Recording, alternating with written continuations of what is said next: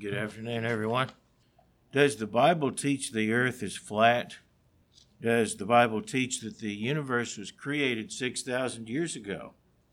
Did living physical creatures come to exist through a process of gradual Darwinian evolution, or do they exist through acts of special creation? Did God create the earth and the universe out of nothing? Was the Genesis account of creation derived from ancient Babylonian mythologies? All these claims, along with many others, have been made. It's important that we understand what the Bible really says about how and when the universe came to exist, how life came to exist, about the nature of the physical universe, physical life, and the purpose of physical creation. These issues are critical to a proper understanding of and appreciation for the revelation of God. It's been said that the Bible is not a textbook on science in the modern sense of the word. Actually, the Bible reveals more touching on natural science, natural history, and natural philosophy than most people realize or even imagine. All but a few are more or less completely unaware of what the Bible does teach about the nature of the world and the universe. There are many misconceptions about what the Bible teaches. There are those who have sought to ridicule and discredit the Scriptures in the name of science. At the same time, people have been led to believe by some theologians, some scholars, and Bible critics that the Bible teaches gross errors and nonsensical falsehoods about nature and natural history. As a result, there are a number of popular but very warped and erroneous ideas about what the Bible does say in the realm of science and natural history. The best way to find out what the Bible really says about creation and its purpose, the best way to find out if the Bible really does teach superstitious nonsense, is to look into it for yourself with a mind open to the truth. And today we're going to discuss the first chapter of Genesis to help us do that. And some may be surprised about what Genesis 1 does say and what it doesn't say. So let's take a look at the book of Genesis here, beginning with the first verse of chapter 1. And here it says, "In the beginning, God created the heavens and the earth." This is from the New King James translation. The name of this book, as it is in the New King James and other translations, other English translations, is Genesis, and that title is from the Septuagint, which is a Greek translation of the Hebrew Scriptures. Genesis is a Greek word which means generation or creation. And so this book is the creation of, or the origins. It is about origins, and that includes the origin of the cosmos, the world, the universe. The Hebrew title for Genesis is simply taken from the first word in the Hebrew, which is beginning.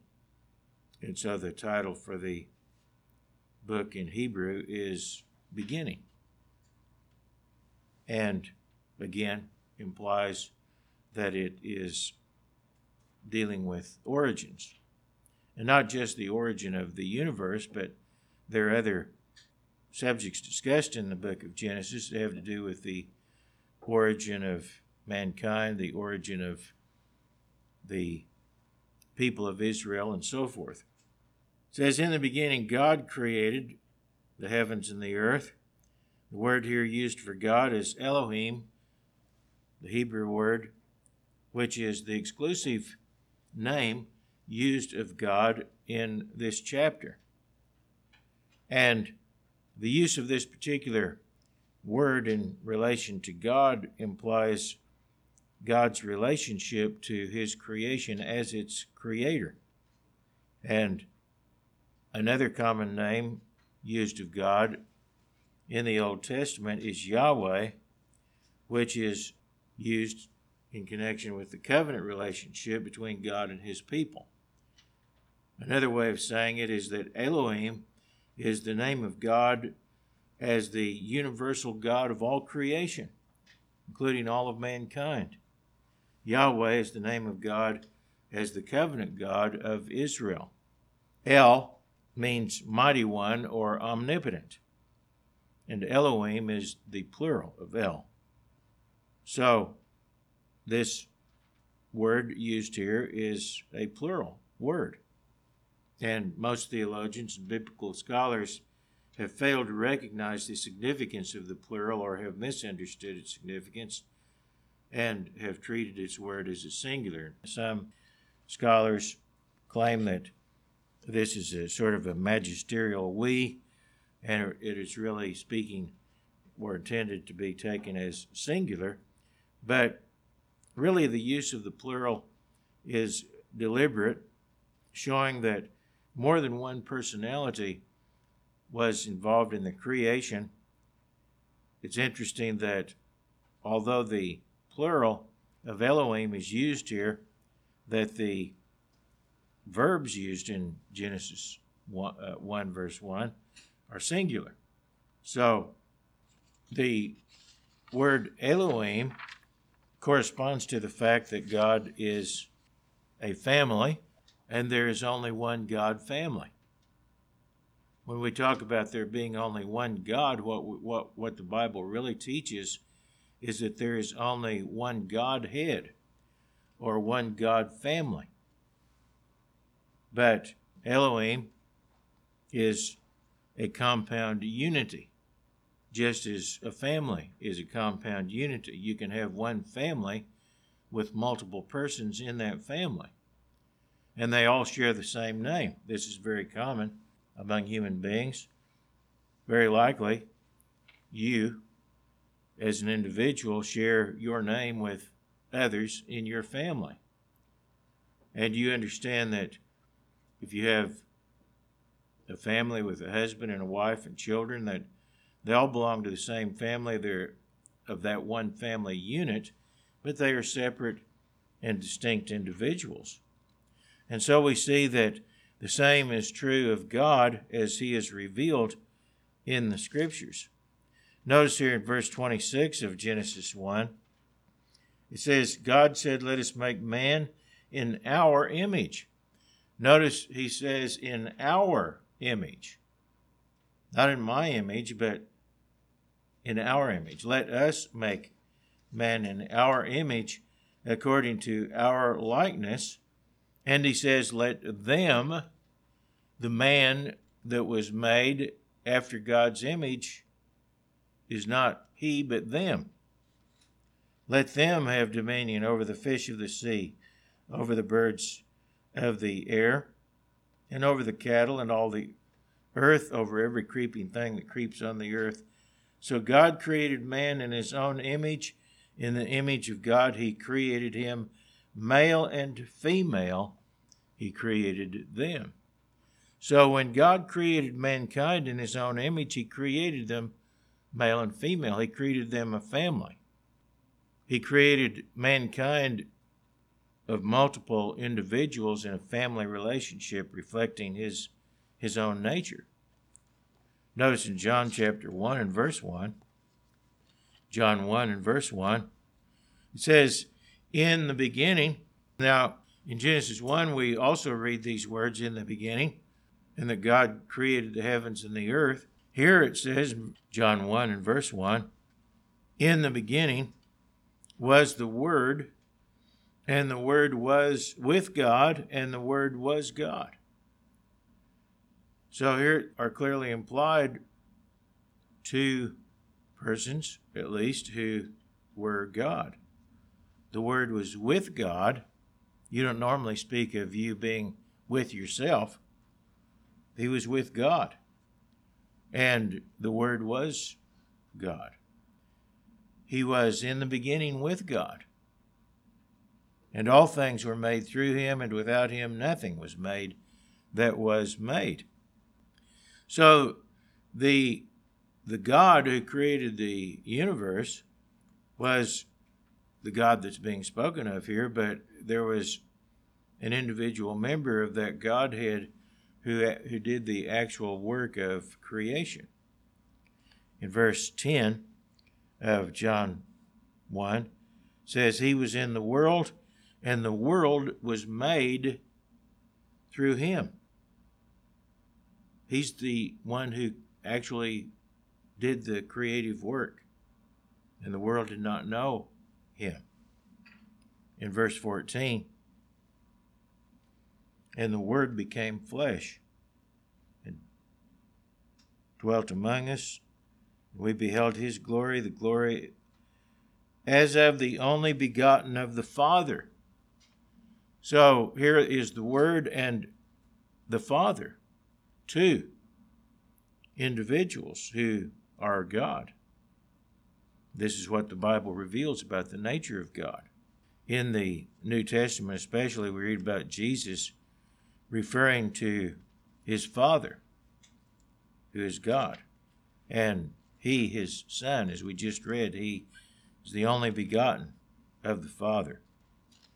In Ephesians 3 and verse 8, Paul is writing here and he says, to me who am less than the least of all the saints, this is Ephesians 3 and verse 8, this grace was given that I should preach among the Gentiles the unsearchable riches of Christ, and to make all see what is the fellowship of the mystery, which from the beginning of the ages has been hidden in God, who created all things through Jesus Christ. Notice that God created all things through Jesus Christ, as we read also in John 1. In verse 14, he says, for this reason I bow my knees to the Father of our Lord Jesus Christ, from whom the whole family in heaven and earth is named. So we see God specifically referred to here as a family. And the whole family is named after the Father. God has a family. God is a family. That's what God is. And currently, what we find in the Bible revealed is that there are two members of that family who are fully God at this time, who are immortal spirit beings.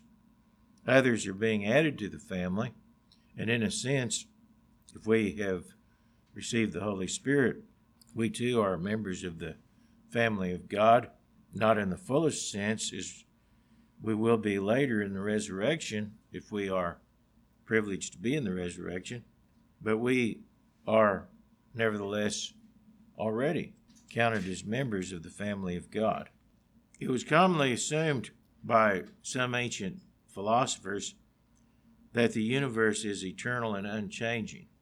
And curiously, this became dogma in the Catholic Church during the Middle Ages.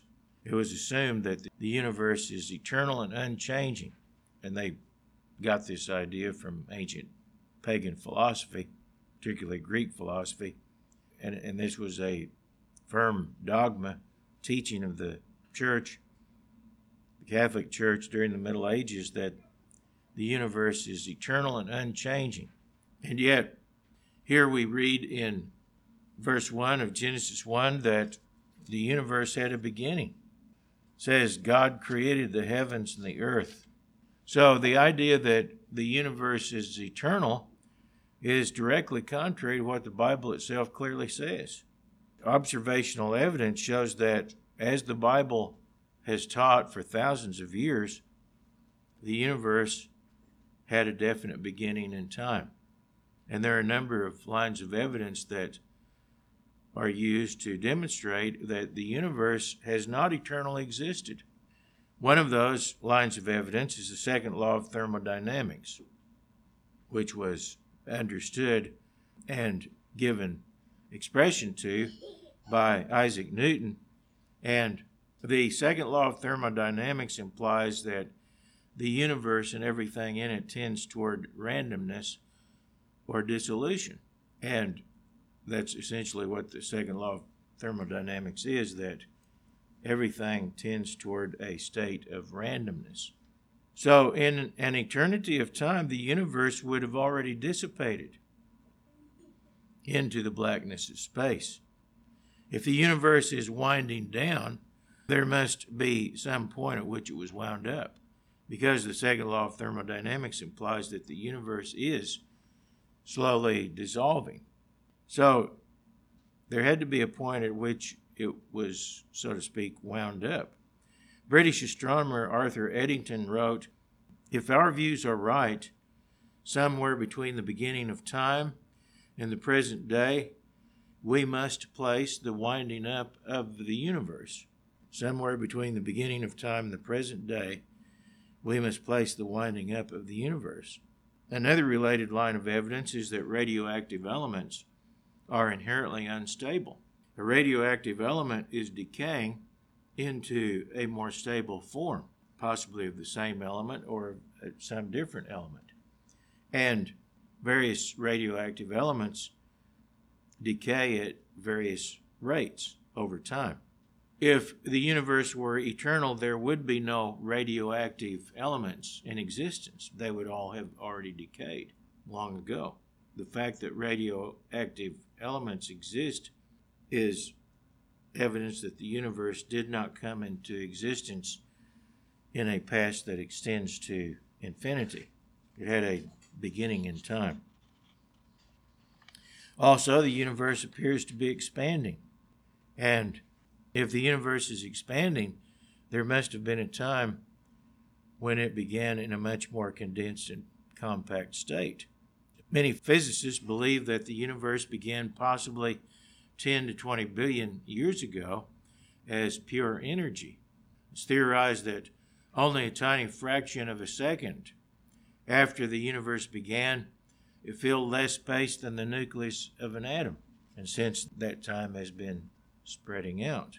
Interestingly, this is exactly what God says, even in more specific terms, in terms of the universe being spread out or expanding. Notice over in Isaiah chapter 40 and verse 22. Isaiah 40 and verse 22 says, "It is he who sits above the circle of the earth, and its inhabitants are like grasshoppers, who stretches out the heavens like a curtain, and spreads them out like a tent to dwell in." Notice here it says that the heavens are being stretched out like a curtain. In other words, they're expanding. The universe is expanding. And this is actually stated several times in different places in the scriptures.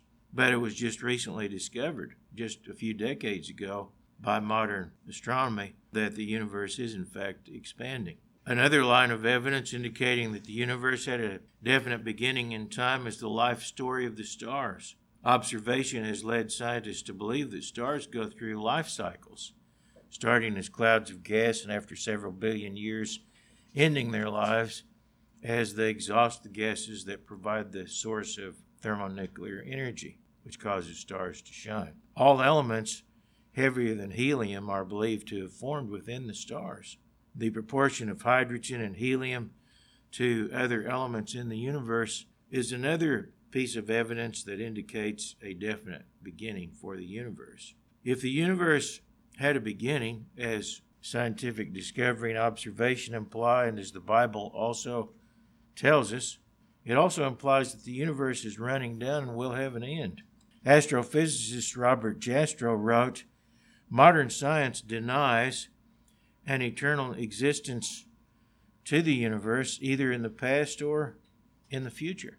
The Bible also tells us that the universe is temporary and that it will, at some point in the future, cease to exist. Notice over in Psalm 102 in verse 25, Psalm 102 and verse 25, "Of old you laid the foundations of the earth, and the heavens are the work of your hands," which reflects what we read earlier in Genesis 1 and verse 1. "They will perish." They will perish, it says. The earth and the heavens will perish. They're not eternal, and they're not unchanging. They will perish, but you will endure. Yes, they will grow old like a garment. Like a cloak, you will change them, and they will be changed. Now, we read earlier that the heavens were spread out as a tent to dwell in, implying that the universe was created as a habitation for someone or something to dwell in, namely God. But the universe was created to be temporary, and it will eventually grow old and will be changed. And the implication is that there will be another universe created to take the place of the present one. But all of this is fully consistent with what is known to be true through observation. Science can confirm that the universe had a beginning and will have an end, as the Bible itself teaches, but it cannot answer who or what caused the universe to exist. There are certain things that can be discovered by scientific inquiry. There are other things that are beyond the capacity of simple observation to answer. Robert Jastrow, again, the astrophysicist, wrote, "Science has proven that the universe expanded into being at a certain moment. It asks what cause produced this effect. Who or what put the matter and energy into the universe? Was the universe created out of nothing, or was it gathered together out of pre-existing materials?" And science cannot answer these questions. Claude J. Bauer wrote in Astronomy Magazine in August 1986, "What precipitated the primeval fireball, and why did it happen? Perhaps that question is better left to theology, since there is no scientific answer we can understand." So at least some scientists freely admit that the question as to who created the universe and even how was it created exactly are beyond the realm of science. But God's Word has revealed the answers to those questions, the questions that man is helpless to answer through his own limited methods of inquiry. Bible chronology allows for about 6,000 years since the time of the creation of Adam and Eve, and it's interesting that human history only goes back about 5,000 years or so, and then beyond that is basically speculation.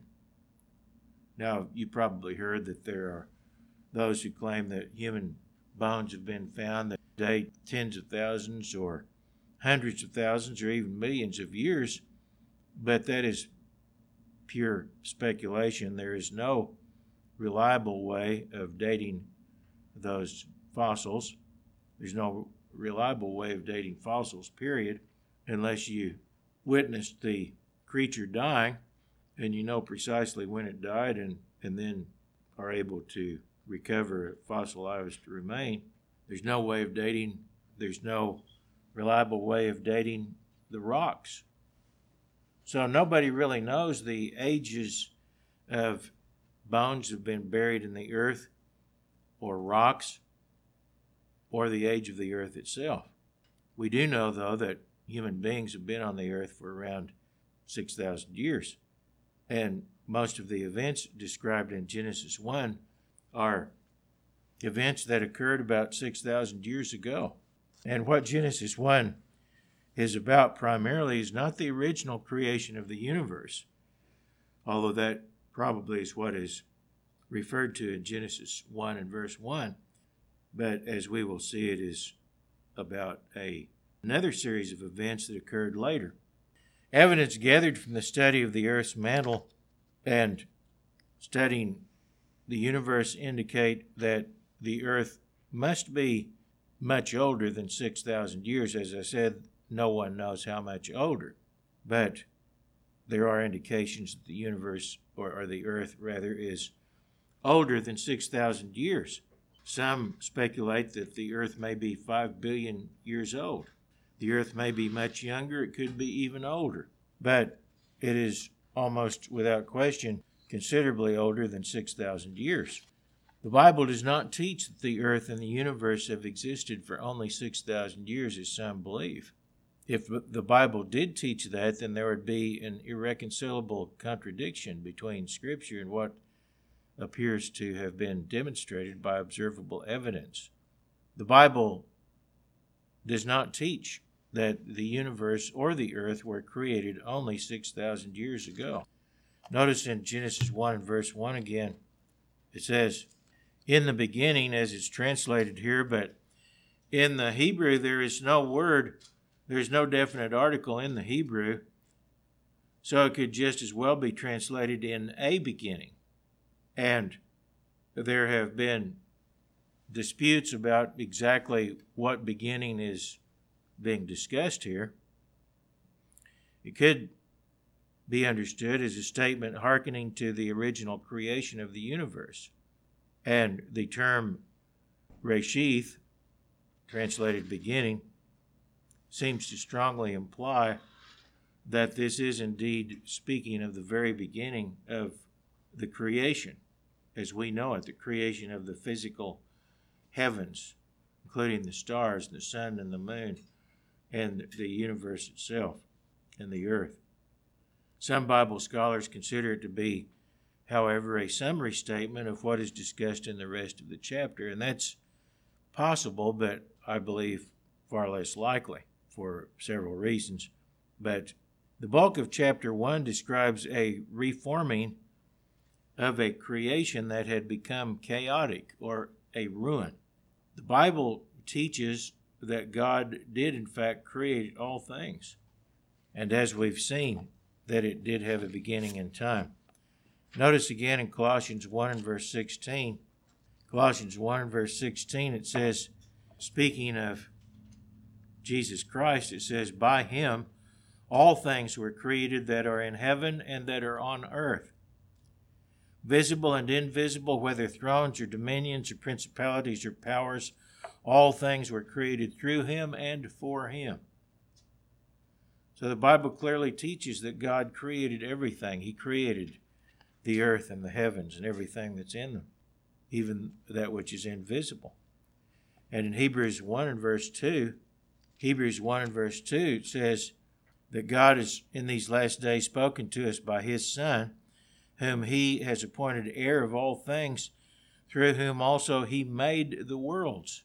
The worlds here is from the Greek word aion, which properly means an age, and so it could be translated through the ages. It's plural in the Greek, which also has to do with the earth and the universe through time.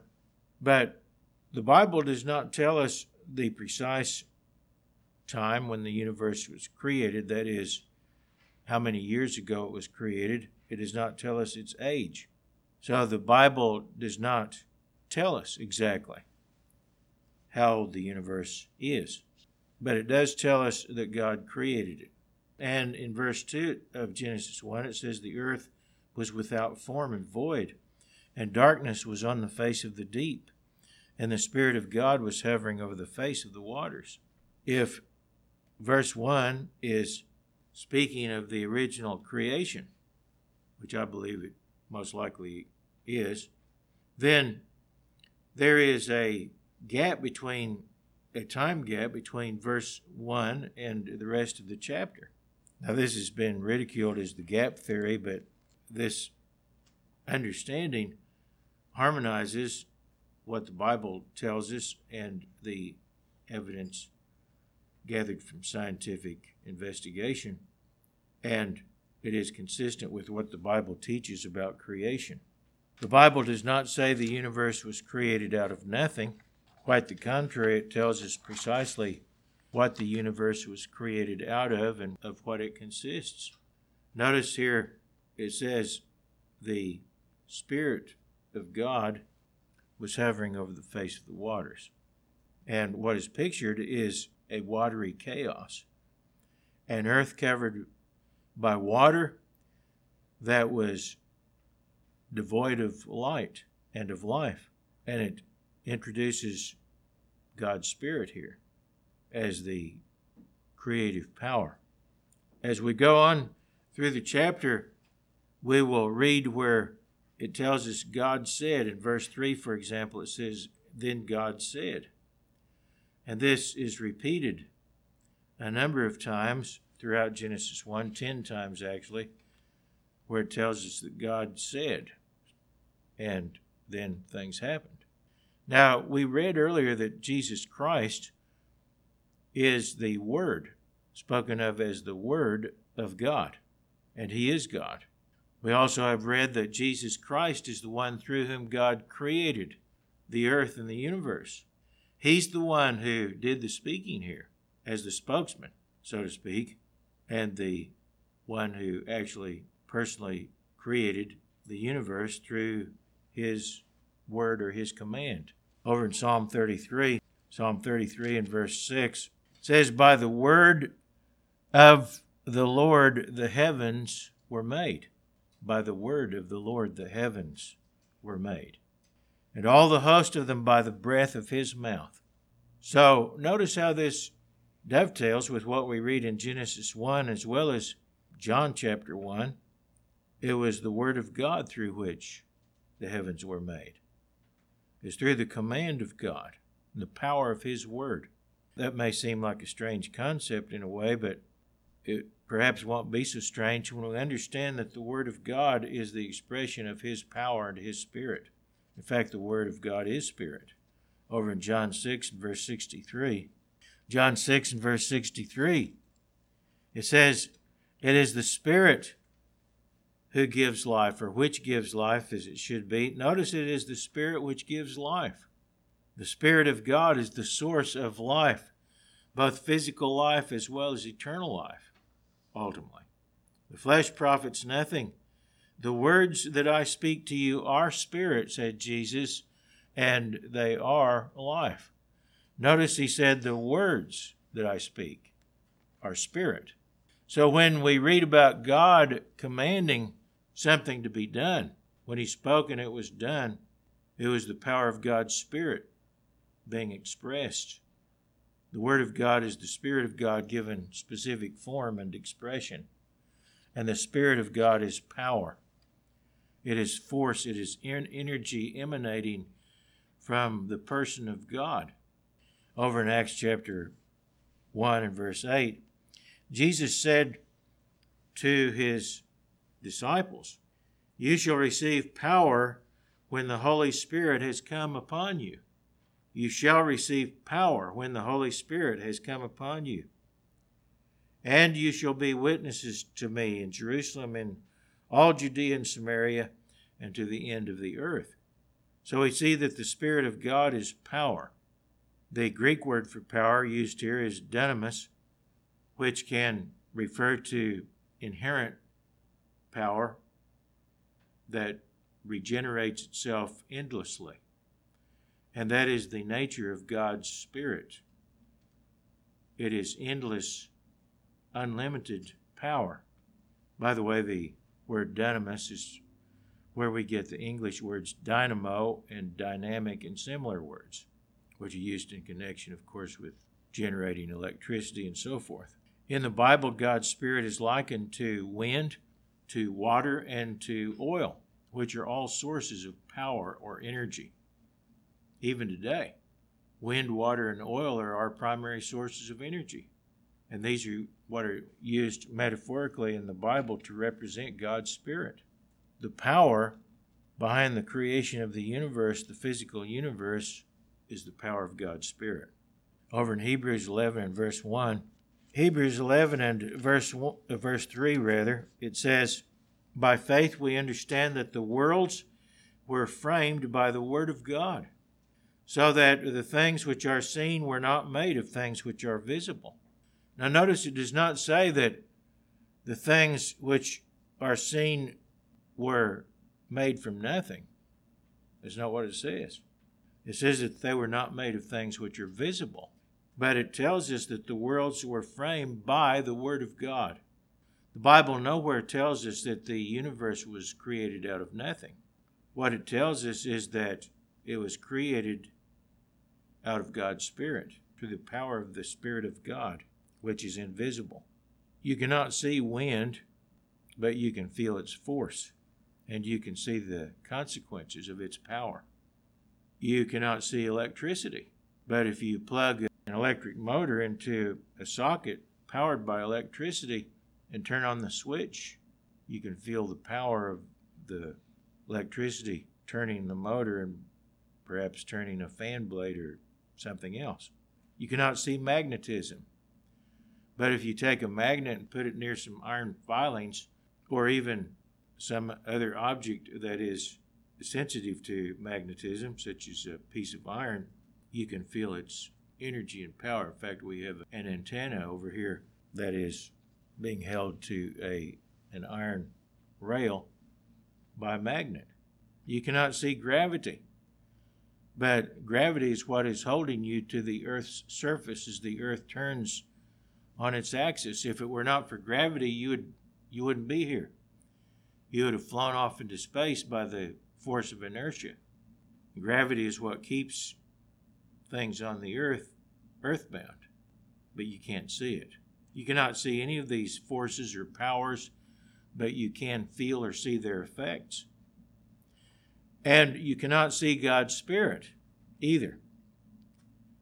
But that power is revealed, among other things, in the existence of the universe.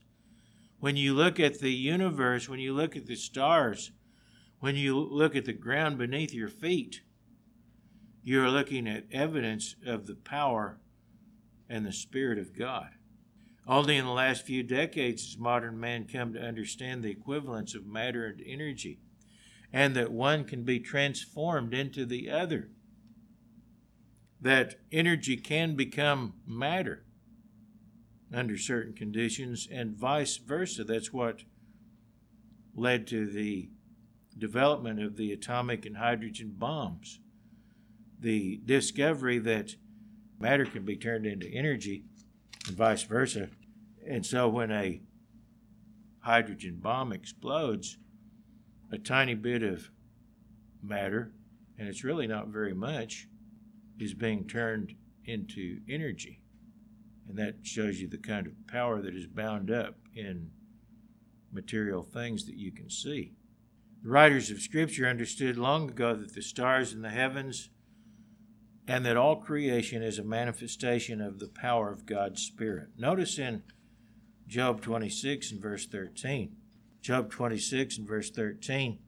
By his Spirit he adorned the heavens. His hand pierced the fleeing serpent. This is probably a reference to certain astronomical events that relate to the spirit world as well. But it says by his Spirit he adorned the heavens. In other words, the stars are there through the power of God's Spirit. In Colossians 1 and verse 16, it says, For by him all things were created that are in heaven and that are on earth, as we read, visible and invisible, whether thrones, dominions, principalities, or powers. All things were created through him and for him. He is before all things, and in him all things consist. All things have their being in and through Jesus Christ, through the power of his Spirit, the Spirit of God. Back over in Genesis chapter 1 and verse 2, it says, The earth was without form and void, and darkness was on the face of the deep. The Hebrew word translated was here is hayah, which has a variety of meanings having to do with to exist, to be, or to become, or to come to pass. And this word can be translated was. It could also be translated, and often is translated, became. In fact, it's translated became 64 times in the King James Version of the Bible, and it's translated became 9 times in the book of Genesis, the same word. So it could as easily be translated, the earth became without form. One place, just for reference, is in chapter 2 and verse 7, where the same word is translated, became. It says, The Lord God formed man of the dust of the ground and breathed into his nostrils the breath of life, and man became a living being. The same word, hayah. So the context must determine how the word is to be translated, as with many words. when one is translated from one language to another. The word translated here without form is tohu, which means to lie waste, to be desolate, to be worthless or vain. So it could as easily be translated, the earth became a waste, a desolation. The same word is used in Isaiah 45, verse 18. Notice that scripture in Isaiah 45, verse 18.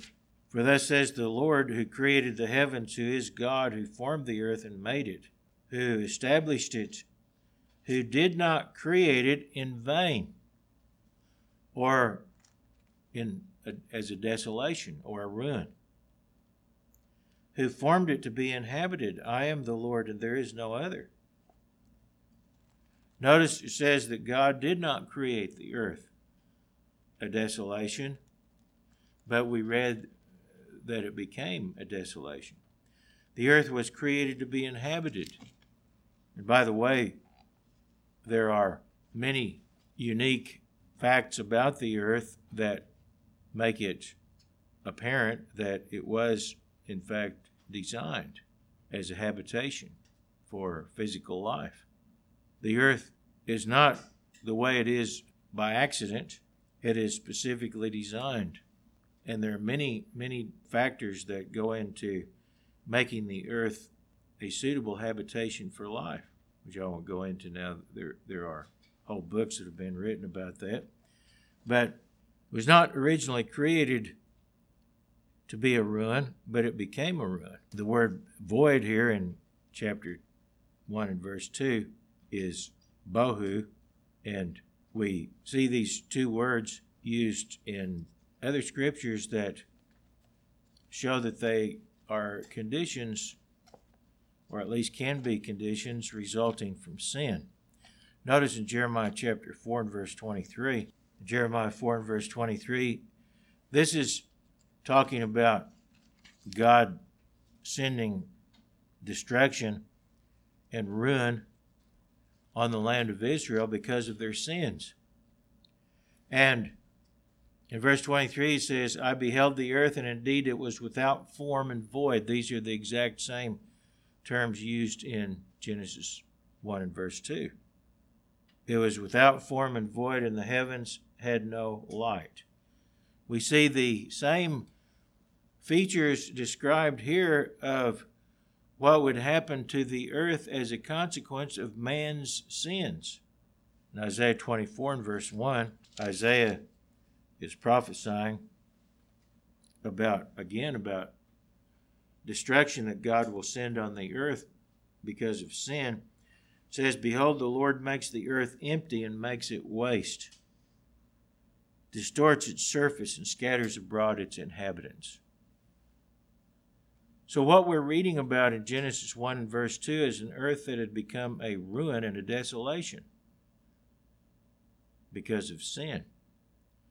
Other scriptures show that the angels were present when the earth was created, and they rejoiced. Over in Job chapter 38. Now, there weren't any human beings there on the day that the earth was originally created, but evidently there were angels, because notice it says here in Job 38 verse 7, when the morning stars sang together and all the sons of God shouted for joy. And angels are likened to sons of God and stars in the scriptures, and this is what is being discussed here. In various scriptures we find that there were three archangels that are mentioned in the Bible. These are the very highest of the angels, and one of those archangels rebelled against God. He was on the earth, and the Bible indicates that he was given authority over the earth and that he had a contingent of angels with him, consisting of a third of the angelic host. And these angels were led into rebellion by Satan. They mounted a rebellion against God. I won't go into all the scriptures would take a sermon or more in and of itself. But as a result of the rebellion, they were cast back down to the earth and imprisoned in a realm of darkness, as we read about in Genesis 1. And that's what we see pictured in Genesis 1 and verse 2, a world that is completely dark at its surface, that is a ruin and a desolation, and no life on it, that is no physical life. The demons were on the earth in this dark void, but there was no physical life on the earth. It had become unsuitable for life. It was a ruin. And it had become a dark and watery grave for any physical life that existed before. It was destroyed. The world had become completely flooded and was dark due to a thick band of clouds that girdled the earth completely. Notice in Job 38 verse 8, Job 38 verse 8 says, "Who shut in the sea with doors when it burst forth and issued from the womb?" The sea here is pictured to something that is bursting forth and had covered, as we read in Genesis 1 verse 2, covered the surface of the earth. Later on, it was confined, as we will see. When I made the clouds its garment. Notice the clouds are spoken of as a garment here for the waters of the earth, and thick darkness its swaddling band. This is picturing the conditions. This is speaking of the conditions pictured in Genesis 1 and verse 2. The earth was covered with clouds and thick darkness due to the thick cloud cover that allowed no light to penetrate to the earth. Now, the stars and the sun were already in existence at this time, unlike what many people believe. What made the earth dark was not the lack of a sun to provide light. What made it dark were the clouds which enveloped the earth. And notice it says that the thick darkness was a swaddling band for the earth. This pictures a spherical earth. The word garment here in this verse is from the Hebrew word labush, which means to wrap around. To wrap around. Swaddling band is a swaddling cloth, which means to wrap, to bind, to envelop, or to surround. So it is picturing an earth around which something could be wrapped. Not a flat earth, but a round earth. What do you wrap a swaddling band around? Something that is basically round or cylindrical or spherical. So the Bible does not teach, and never did teach, that the earth is flat. It clearly teaches that the earth is a sphere. Notice in Isaiah 40 and verse 22 again. Isaiah 40 and verse 22, it says, "It is he who sits above the circle of the earth." This word could also be translated the sphere of the earth. It is he who sits above the sphere or the circle of the earth. In Job 9 and verse 4, it says, "God is wise in heart and mighty in strength. Who has hardened against him and prospered? He removes the mountains, and they do not know, when he overturns them in his anger. He shakes the earth out of its place." Notice the earth is not something that is immovable, as was taught by the Catholic Church in the Middle Ages. It says he shakes the earth out of its place, and its pillars tremble. He commands the sun, and it does not rise. He seals off the stars. Well, how would that be done? One way it could be done is by causing a thick cloud cover to cover the earth completely, so there's no sunrise and you cannot see the stars. And again it says, he alone spreads out the heavens and treads on the waves of the sea. God manifested his anger by shutting off the earth from the light of the sun and the stars. Psalm 104, notice we read about the destruction and then the recreation of life on the earth, physical life. Psalm 104 and verse 23, or verse 24 rather. O Lord, how manifold are your works in wisdom. You have made them all. The earth is full of your possessions, this great and wide sea in which are innumerable teeming things, living things, both small and great. There the ships sail about. There is that Leviathan which you have made to play there. These all wait for you, that you may give them their food in due season. What you give them they gather in. You open your hand, they are filled with good. You hide your face, they are troubled. You take away their breath, they die and return to their dust. So here it shows living things being sustained by God, but then God hides his face and they are troubled and their breath is taken away and they die, they perish. But then in verse 30 it says, you send forth your spirit and they are created. This is what we're reading about in the book of Genesis chapter 1. An earth where physical life had perished, and then God sent forth his spirit and created physical life anew on the earth. And it says, and you renew the face of the earth.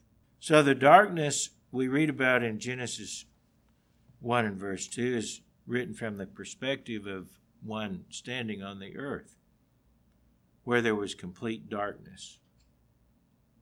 It does not mean there was no light anywhere, but it means there was no light on the earth, and the sun could not penetrate beyond its cloud cover.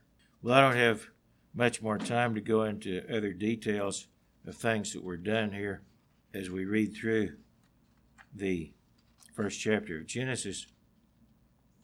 But we read that this physical restoration of life was accomplished in 6 days.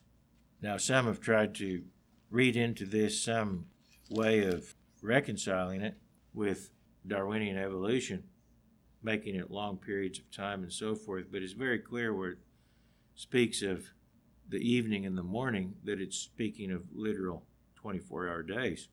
And we read in chapter 1 and verse 11, God said, let the earth bring forth grass, the herb that yields seed, and the fruit tree that yields fruit according to its kind, whose seed is in itself on the earth. Notice that the plants that God created yield fruit after their kind. In other words, they reproduce according to the characteristics of the parent. The idea of Darwinism is that random mutations account for all the various life forms on the earth, but this is directly contrary to how life works, how reproductive activity works. Here's a statement from a book on genetics called Principles of Genetics by Gardner and Snewstead. This is a textbook that has been used in colleges to teach genetics. As far as I know, these individuals do not claim to be creationists. Nevertheless, what they say is quite revealing. They say here, in all cases, reproduction entails the faithful transmission of the genetic information of the parents to the progeny. In all cases, reproduction entails the faithful transmission of the genetic information of the parents to the progeny. In this same book, speaking of the destructiveness of mutations and how they affect reproduction, here's a statement they make. An analogy can be made with any complex, carefully engineered machine. If you randomly modify any one essential component, for example, of a watch or an automobile, it seldom performs as well as it did prior to the random change. What they're saying is that random mutations are destructive, and if they are very significant, they will wind up causing the organism, which any physical creature is really a collection of complex machines, and that organism will fail because the machines won't work.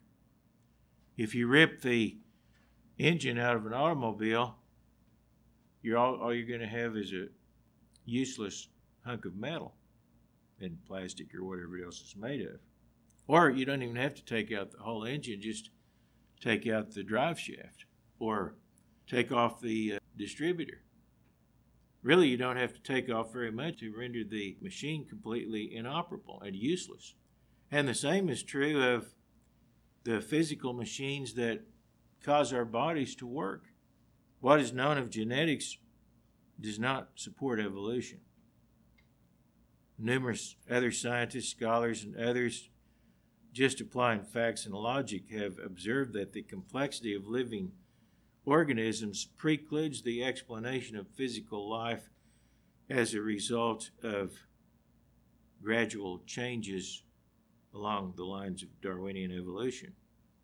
In writing about the mathematical impossibility of random selection leading to the development of even one protein of the many thousands on which the existence of biological life depends, the well-known scientists Fred Hoyle and Chandra Wickramasinghe wrote, and I'm quoting here, "The probability of life originating at random is so utterly minuscule as to make the random concept absurd. For life to have originated on the earth, it would be necessary that quite explicit instructions should have been provided for its assembly. The theory that life was assembled by an intelligence is vastly more probable than the alternative of being the correct explanation. Indeed, such a theory is so obvious that one wonders why it is not widely accepted as being self-evident. The reasons are psychological rather than scientific."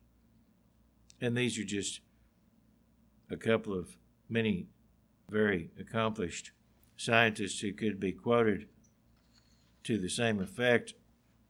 And as I said, you don't even need to be a scientist. You just can look at some of the facts of creation and use common logic to arrive at the same conclusion. There certainly is a potential for variation built into physical creatures, and they can be bred various characteristics, but a dog is always going to be a dog. A cat will always be a cat, and a chicken will be a chicken. It won't be some completely different kind of creature. Finally, we read in Genesis 1 about the creation of human beings. We already read how God created human beings in his own image, and he created them male and female. He created them a family. God is the author of the family, and he is the author of marriage. And he did not create marriage to be between two men or two women, or several men and several women, or whatever.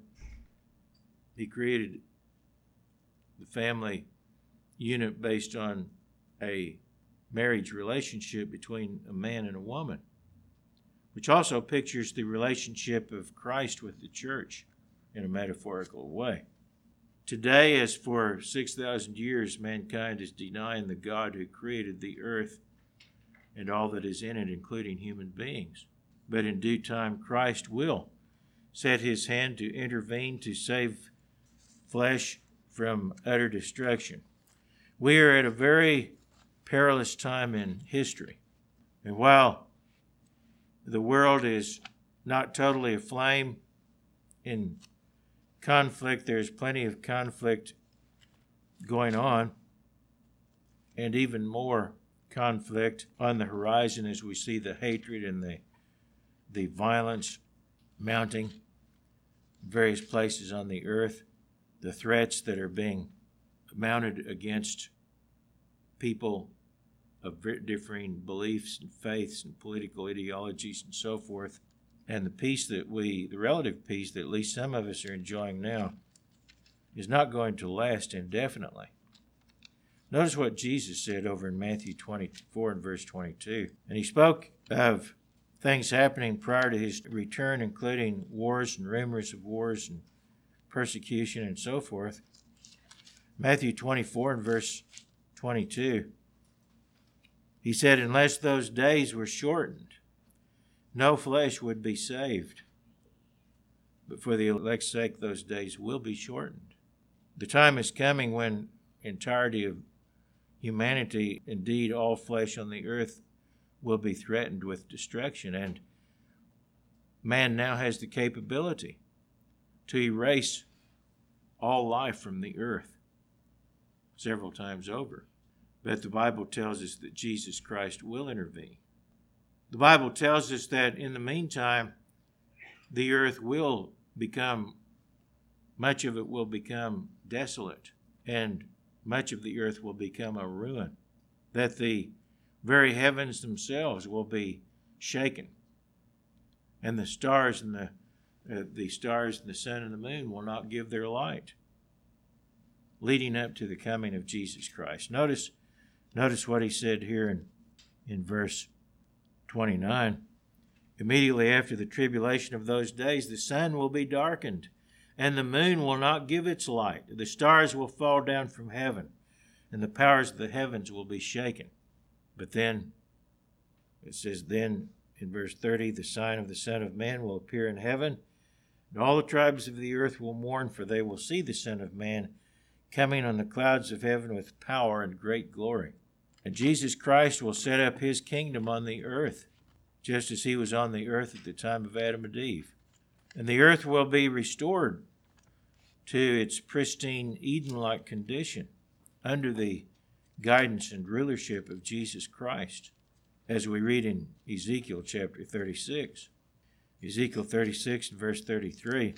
Thus says the Lord God, on the day that I cleanse you from all your iniquities, I will also enable you to dwell in the cities, and the ruins shall be rebuilt.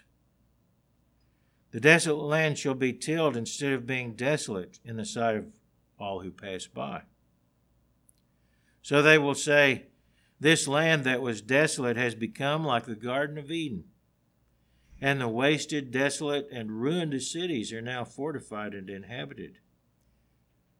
Then the nations which are left around you shall know that I, the Lord, have rebuilt the ruined places, and planted what was desolate. I, the Lord, have spoken it, and I will do it. So in a way, we see history repeating itself. Satan rebelled, and the angels rebelled, and the earth became desolate, and then was remade by God. So once again, through sin, the earth is going to become a desolation and a ruin. But God has promised that he will intervene and restore it. Let's pray that Christ's kingdom will be established on the earth soon.